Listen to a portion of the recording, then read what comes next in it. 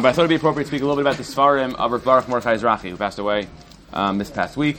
One of the real Gedolim here in Eretz Yisrael, who was a little bit of a prolific author. Wrote Seforim called Bרכת Mordechai. His name was Rav Baruch Mordechai Ezrachi, so the name Bרכת Mordechai is a reference to his own name, as it says in many of the earlier Seforim, to reference your name or shaykhs that you have in the title of the Sefer. There are at least two main kinds of Seforim, of his Seforim, Bרכת Mordechai, and they really in many ways reflect upon his distinct style. He was a Rosh Yeshiva. He was Rosh Yeshiva and a real Lamdin, and he has Seforim on Shas. He has Seforim in Baba Basra, Seforim on a lot of Masechtas. What is a little bit unique is in his Seforim on Masechtas, he also wrote about some Masechtas that many Gedoli Rosh Yeshivas don't always focus on. Often people focus when they're Rosh Yeshivas, so the Seforim that they come out, and there are Seforim that are written up of their Shiurim in the classic Yeshiva Masechtas, which of course he has also in Seforim like Baba Basra and Psachim in the classic Yeshiva Masechtas. But he also has, what makes him unique, is he has on certain Masechtas that are also a little bit, that don't have as much written on them.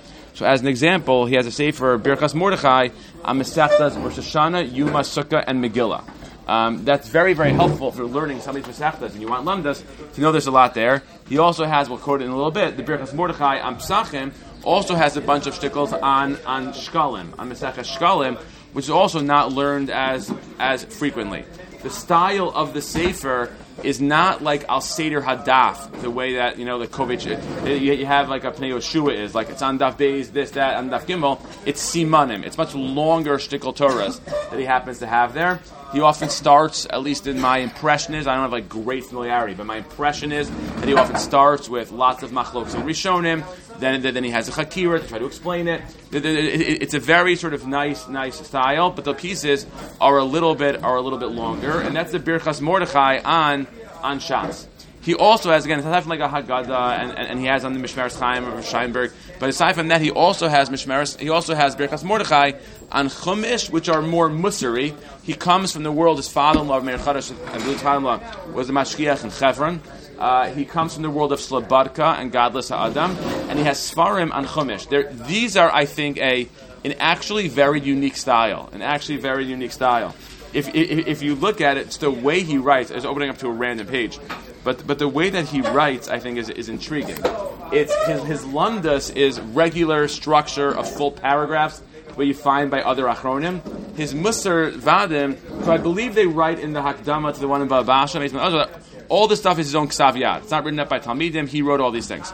So if you look here, it's not like regular classic paragraphs. It really is almost trying to keep the feel of being like in the Vad or in the Shmuz he's giving, and the particular style in which he gives it over. So it can be like a line, Mi Yodea Mahu Shores HaSheila O HaKushya, period. Next paragraph, just one line. Mi Yodea Imze Bitoy Shal Kmiya Lahavin Ladas Lomod, period. Next paragraph. He's almost like the way when someone speaks sometimes, they pause, and there are times where when they speak, it gets a little bit slower, and they give you time to think. So there are elements in the way that he writes that really sort of have this particular feel. Like lots of like a sentence, a standalone sentence, and moving on. The goal being, if he just wants to express Torah, you can express Torah in paragraph form and it goes very smoothly. If you're trying to teach in a way which is somewhat like a Vad, somewhat like a Musari kind of thing, so you want to have sentences sometimes that hang, that linger, that you really need to think about, which means that depending on what you're looking for, if you're learning the Sefer sometimes, it can be a little bit frustrating if you're like, okay, let's like get to the point, but like that isn't the point. The point is to sort of be there in that process also, and to see the way he formulates it, the way he asks questions, and the way that it goes, I think is something which is very, very intriguing, and I think very important about the way in which he goes about doing it. Again, it's a lot of very, very intriguing and very, very important Torah. And it's even like the way it works. It's a good example of it. Like he quotes certain Makoros on top in black, then a lot of it is just like, it's like teasing it out and somewhat slowly, but the ideas are very powerful and the ideas are very, very good. I want to say he works a lot off of Unklis. By that I mean the couple pieces that I'm familiar with, he works off a comment of Unklis, but I don't think that's systematic at all. That's just the couple pieces that I saw. In Lumdus, he was very, very sharp. I want to just reference one shtickle of his because I think it's relevant to something that we learned, which is a piece of his in Mesechah Shkalim. The Bרכת Mordechai. They're big Seforim. You can see maybe we have some of them in the Otzer.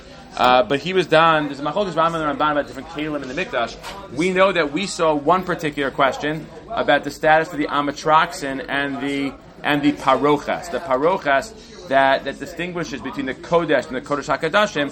So that Parochas. We saw, if you remember, two Mahalchim in the nature of that Parochas. Is that Parochas, that separator, that Amatraxin, is that just a mechitza? It's there to demarcate and establish different areas, or is it also on some level something which covers the arum? That part of it is to have another covering, another separation of the arum. Rabbi Feinstein has that question. We point out that question exists. Could be meduik and total bayas and the meaning of the words amatraxin. He has an interesting suffix about the geder of the parochas, which I think is interesting. It seems like for some Rishonim, based on the Gemara in Mesechah Shkalim, the Yerushalmi, in Shkalim, that we know that on the one hand we paskin makriv mafal pisha in bias, that a person can offer karbanos even absent the Beis HaMikdash. It's not so clear that's a chulei alma. It's not so clear what the get of all these things are. There do seem to be opinions that understand that if there would be a broken mikdash, that would perhaps make it impossible to offer karbanos. Wonders Rav Baruch Mordechai Ezrachi the following shaila: what's the geder of the parochas? If you're missing part of the wall of the mikdash, so that's not really called a full mikdash. I'm missing part of the mikdash. That could have implications for offering karbanos, maybe implications for the mitzvah of building a mikdash. Is the parochas, that wall, is the parochas considered to be chelek also of the binyan of the mikdash? No one thinks the shulchan, the table with the bread on it, is part of the binyan. If this is a wall like any other wall, memela if the parochas is missing, then I don't have a full mikdash at that point. I'm missing part of the wall. Or is the parochas not really a chelek of the binyan? Rather, the parochas is only it's a separator, it's a divider. Maybe covers the aron, but you wouldn't call it a chelek of the binyan. So he adds in an additional mahalch there. So he has rayas as to why, as to what he thinks about it. But it's an interesting question that he has, and I think it's something which is important. He thinks Dafka the Parochas is not a chelik of the binyan, but it's an interesting question. But again, he has a lot of very, very important Torah. Baba Basra speaks a lot of the same issues that we're speaking about. He did have, I found an amazing letter of his that I think is fascinating. There's a big Talmid Chacham, Balabas, who lives in Los Angeles, Tzvi Reisman. He's a very, very well-known Talmid Chacham, a very, very well-known supporter of Torah. He's a very impressive guy. Very successful, Baruch Hashem. Again, supports and pays for a lot of Seforim, including the Seforim of his great Rebbe, Rav Baruch Mordechai Ezrachi. He is the sponsor, at least of the Seforim that I've seen, or sponsored by Tzvi Reisman. He has his own Seforim. Called Ratz Kitzvi. He writes in the introduction that it was Rav Baruch Mordechai Ezrachi, as well as one or two others, that very much pushed him to write Seforim, to show that you can be a balabas, and a person can work, and a person can be osik in those things, and they can nevertheless put out Seforim, be mechadei Seforim, that's very, very important. Interestingly enough, in the first chelek of Ratz Kitzvi, Rav Tzvi Reisman has a kuntris about Shomea Ke'ona during Sfiras HaOmer. If I don't count the bracha, I just say Amen. And he wrote this shaila to 20-something different Gedolei Torah from all over. The hashkafic range is unbelievable. Rav Goldberg is in there. He's mechutanim with him. But you have also, Rav Aryeh Stern, who's from Merkez Harav, Chief Rabbi Yerushalayim, Rav Baruch Mordechai Ezrachi. He has Chassidim in there. It's an unbelievable thing. The range of people. There's a shtickle Torah in Nefesh Harav. That there's a Torah from Rav Soloveitchik that when you light Hanukkah, which is a long way off, but when you light Hanukkah candles, so Hanukkah candles in shul is part of a different ways of saying it exactly, but it's part of the tzibor's lighting. Isn't just yichidim. That's why we light it when we light it. A certain kind of chalos of the tzibor. When we're there. Of course, you're familiar with the fact that I believe your grandfather wrote an article about Halakas Neiros Hanukkah, the Beis HaKnesses. But there are different. I think. But there are different discussions about that. He had a couple kashas on Nefesh Harav. They sent to a lot of Rabbanim.